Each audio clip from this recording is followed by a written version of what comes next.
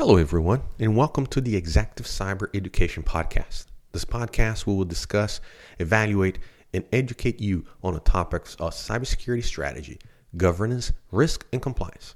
I'm Dr. B, your host. Today's episode, we will discuss a strategy to select controls to assess. This strategy can be used to select any controls for your assessment. As a framework for security control selection, this approach is standard or regulatory standard agnostic. The steps we will discuss today will make sure your control selection is objective and repeatable. Two key ingredients for a great program. So, are you ready? Let's get started. First and foremost, you will need to establish the absolute truth, your North Star, if you will. This step in particular is not mandatory, so a disclaimer right up front. However, it will bring legitimacy to your approach. In this step, you can use a wide variety of standards or frameworks. Frameworks such as the NIST Cybersecurity Framework or COVID-5, and standards as 27001 ISO or the NIST 853, revision 4 or 5, depending when you listen to this podcast. These references will be used to guide your control selection. The example I'm going to use here is based on the NIST Cybersecurity Framework. I know this is mostly a US-centric framework. However, for those international listeners, don't worry. Fundamentally, this approach can be used with any framework. There are few advantages of using this cybersecurity framework or any other framework you might be using. First, it is a common language that most CISO and CSOs are familiar with. They speak more to a business audience than anything else. Second, it will guide you through each area deemed important by the industry. And I say industry here because remember, the NIST process allows for public comment on their standards. Therefore, the industry definitely plays an influential part in the development of these standards and frameworks. By leveraging the NIST cybersecurity framework, you can break down your controls by function and categories. These functions are identify, protect, detect, respond, and recover. These functions are further broken down into 23 categories, which I'm not going to go put you through a reading of these categories, but I'll make them available in my show notes for you. These categories are not necessarily controls, so key difference here. They are rather objective statements. For example, I'll read one here for you. Asset management, the ID.am. It states, quote, the data, personnel, devices, systems, and facilities that enable the organization to achieve business purposes are identified and managed consistent with their relative importance to business objectives and the organization's risk strategy, end quote. This particular objective statement encompasses several control areas. If you heard me say, it encompasses logical to physical and risk, right? So the data, personnel, devices, systems, and facilities. And towards the end of the statement, we close it with the organization's risk strategy. So encompass several of them. But which the NIST and the cybersecurity framework maps it to the NIST 853 for you. So that's great. But your next step you have at this point will be to identify the corresponding controls on your documentation, your policy standards to map to these. So a key point here is, personally, I recommend starting to record your findings at this stage. I know you haven't started your assessment yet. We're just doing control selection. However, the reason being is you may find that your organization does not have all controls documented, or they are documented elsewhere outside the cybersecurity organization. They could be on the physical security documentation, facilities, or even the enterprise risk management, the ERM department. Here is where your scope statement comes in handy. What did you say or promise management you would do? Take a listen. What did you say or promise your manager you would do? If you need to readjust or refine your scope, this is the time to do it. But a warning here for you. Make sure you are not trying to measure or promise to measure, for that matter, maturity. Because if you narrow the objective statement, you will have no reference point to measure security control maturity. You have to make 3 decisions at this point. Are you doing all NIST cybersecurity framework categories or just a few? 2, subcategories, objective statement. Are you going to cover the statement or refine it? And last but not least, the third decision you have to make is on control selections.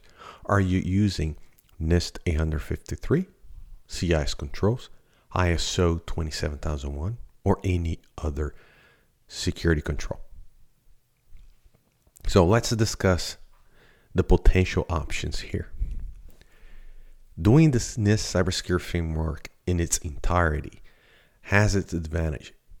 You can establish a baseline for your environment and potentially measure maturity against your governing documents and NIST cybersecurity framework.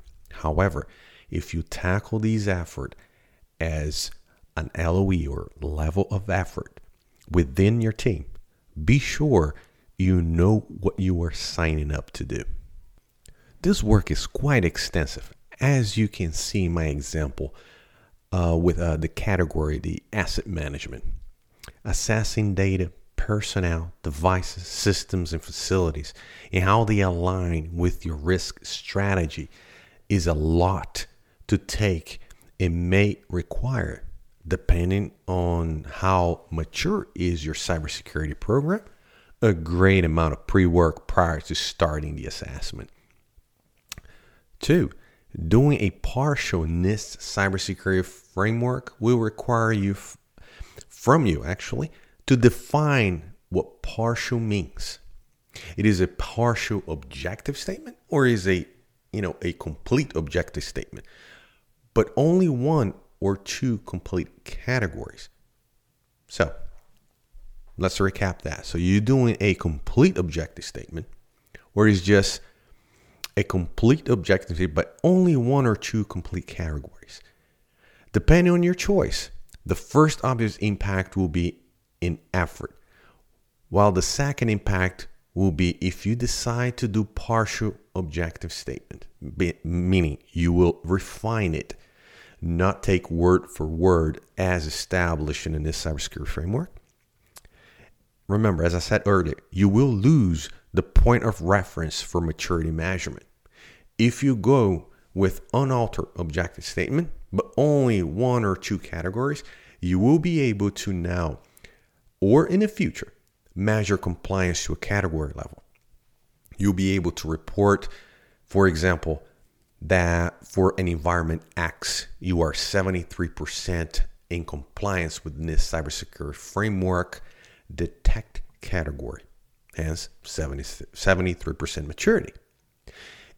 If your policy and standard don't complete match with the cybersecurity framework, you can further break down your reporting by potentially state something like this: 73% compliance with the cybersecurity framework and 82% compliance with our internal governing documents.